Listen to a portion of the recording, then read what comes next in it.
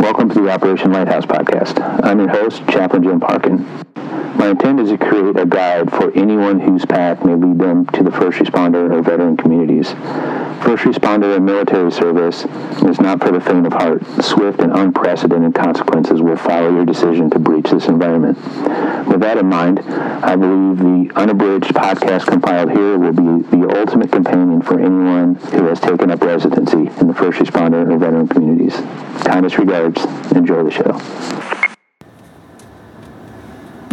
Okay, kids. We're going to do a solo sesh this week. Welcome back to the show. Just now leaving work. So we're going to record on the way home. It's been a wild week. All kinds of things. Had a young gentleman break his foot nearly off. You know, all sorts of sick people.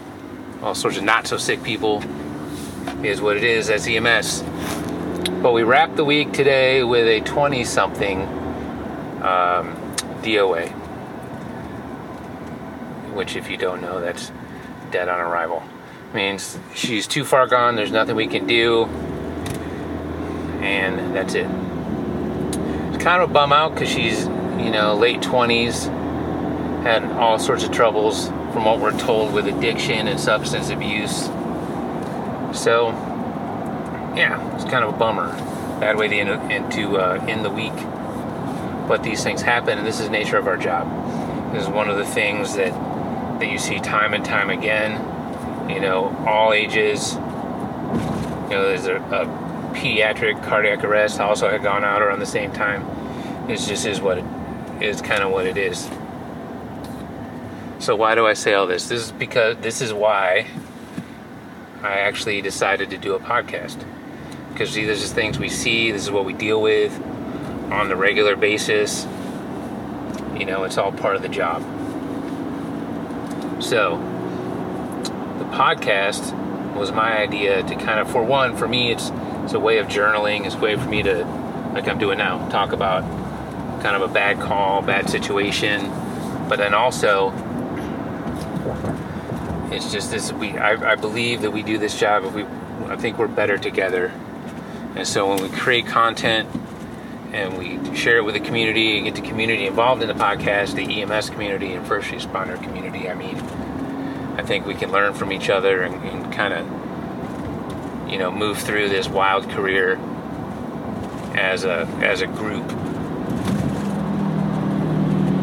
So, we started the podcast as most of you know, and I think around 2017, and we were out on our own. We were recording in my basement. If you go back to the first few episodes, you might hear toilets flushing, furnaces coming on, dogs barking. Then we kind of moved into the church, had a studio for a while, then COVID hit, then we weren't recording in the studio or in person. We've just recently gone with this kind of new mode of recording, what I'm using right now, the Audigo mic. It's a little square box portable mic, and allows me to just pop up and do episodes like this. So, why does one choose EMS as a career? Everybody has their own answer, so even me, so I thought tonight maybe I'd share kind of my origin story, how this all came to be. So, I was born in 1969 in Johnson City, Tennessee. We kind of bounced around. My dad worked for Pontiac, a division of GM. Lived in North Carolina for a minute, lived in Florida, lived in California. A lot of years in California between North and South. It's kind of the way I am. The reason I am the way I am is from those years, kind of that West Coast lifestyle pretty much had the most influence on me, I would say. Ended up graduating from high school years later, obviously, in 1988 from Naperville Central High School, Naperville, Illinois, a suburb of Chicago. We shortly thereafter moved to Colorado, where I fancied myself a ski bum, and I would ski during the day and deliver pizzas at night. We get to the point where I got to have a big boy job. I had tried community college and it just wasn't for me, so into the Army I went. That is just what it is. Not very exciting. I went in the Army, I did Army things for 6.5 years, got to go to Korea, and that was it. Got to drive for an officer, and that was that career, and I got out, did the thing that everybody does that's a veteran, which is kind of struggle to reacclimate, and then after several horrible civilian jobs, not really figuring myself out, I got linked up with Grand Blanc Fire Department, which, let me go back to the beginning. When we were in California, which would be 78, 77, 78, 79, we had family friends through our church and through like Little League Baseball, and the guy, George, was an LA fireman, and he had pictures on his garage wall, one of which was a picture of him trying to extricate a gentleman out of a car accident. And they have taken the roof off for you fire guys. They pulled the roof right off. And this is the 70s, so there was no gloves, there's no PPE. There was like a turnout coat and high boots, and that was it. And he's doing his thing, and I can remember that picture drawing me in, right? I can remember it being like the thing. Like, I didn't know what it meant. It's a weird connection. I would look at it, just stare at it every time we were at their house. Wild. So then if we fast forward all the way to when I was getting the entrance, or like the intake interview at Grand Blanc Fire, was on 9/11/2001. Remember when Chief Harms was on the phone trying to see if he needed to get USAR guys to New York, seeing if they were needed. Everything was kind of happening fast.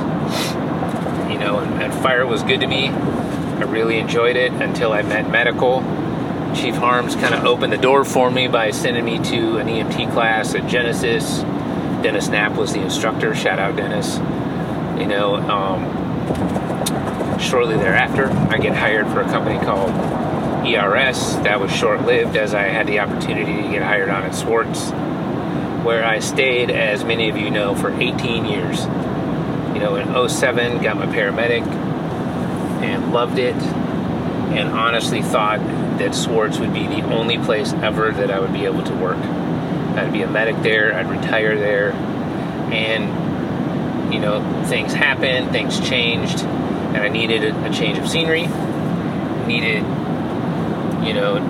different things, different opportunities. I needed to see a different part of the city. So myself and my partner, who you all know, Dan Craig, left Swartz and came to MMR, where we still are today, coming up on 1 full year at MMR. And it's been great. I have zero complaints. It's been great. I've seen way more stuff, been able to do more things. It's been amazing. So that's kind of it. That's an abridged, shortened version of how I got from A to B to where I am now. Now, all of that to say, I did it because I love medical, which is weird for fire guys to hear, because they're always like, why would you want to be on the box? It's like a demotion. You go to a firehouse and get on the ambulance, and you're trying to wait for someone to retire or something, or leave so you can get on the squad or the engine. But for me, I like medicals. I love the city of Flint. I love running the calls here. All the calls, even when they're bullshit, I love it. Everyone has bad days, even me, but I love it here. So think about that sometimes. Think about, why do you do what you do? All right. Also, let's talk about burnout. Now, this isn't fact. I guess what I'll say here is either my opinion. My opinion's not yours. But what I honestly think burnout is when you forget why you started the thing that you think is causing you burnout. And all that stuff, it doesn't have to be major traumas, huge events.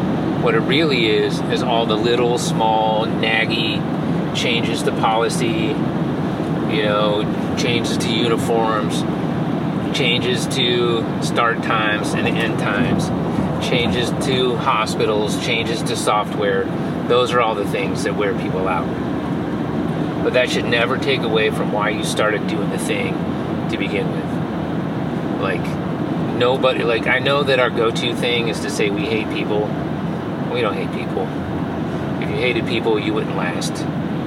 That's just facts. If you really hated people, you wouldn't have started, and you wouldn't still be here. So, like, I get it. You know, we use it as a coping mechanism. We also use, of course, for those who aren't in the business, first responder, or more specifically EMS, what they call dark humor. Things to us are just funnier. Things that maybe to the outside viewer shouldn't be funny are funny to us. You know, we have jokes for about everything. You know what I mean? What else do I got? Let's talk about late calls. Everybody hates a late call. Everyone who's ever worked on an ambulance, or I would assume a police officer or a firefighter, hates to be in the worst window of the shift is the last 15 minutes, because you're literally sitting there holding your breath, waiting, wondering, you know, hoping that, you know, dispatch doesn't move you to a hot spot, that they kind of keep you protected and safe. And then you have, like we had today, our time to go out of service is at 6 o'clock, 1800, and at 1700, or 1701, excuse me. No, 1751. I'm looking at my phone. 1751, we get called out for what initially was a cardiac arrest. Nobody wants to do that. But what really matters, what really stands out, what makes you, like, kind of stand out as a provider is what do you do? Like, how do you run that call? Do you bullshit? Or do you give them the same set of skills you were using at 6:30 in the morning when you started? I mean, I know what we want to do. I know we all have the tendency to want to be like, I'm going to only go halfway. But no such thing as halfway crooks, guys. You got to do the full deal.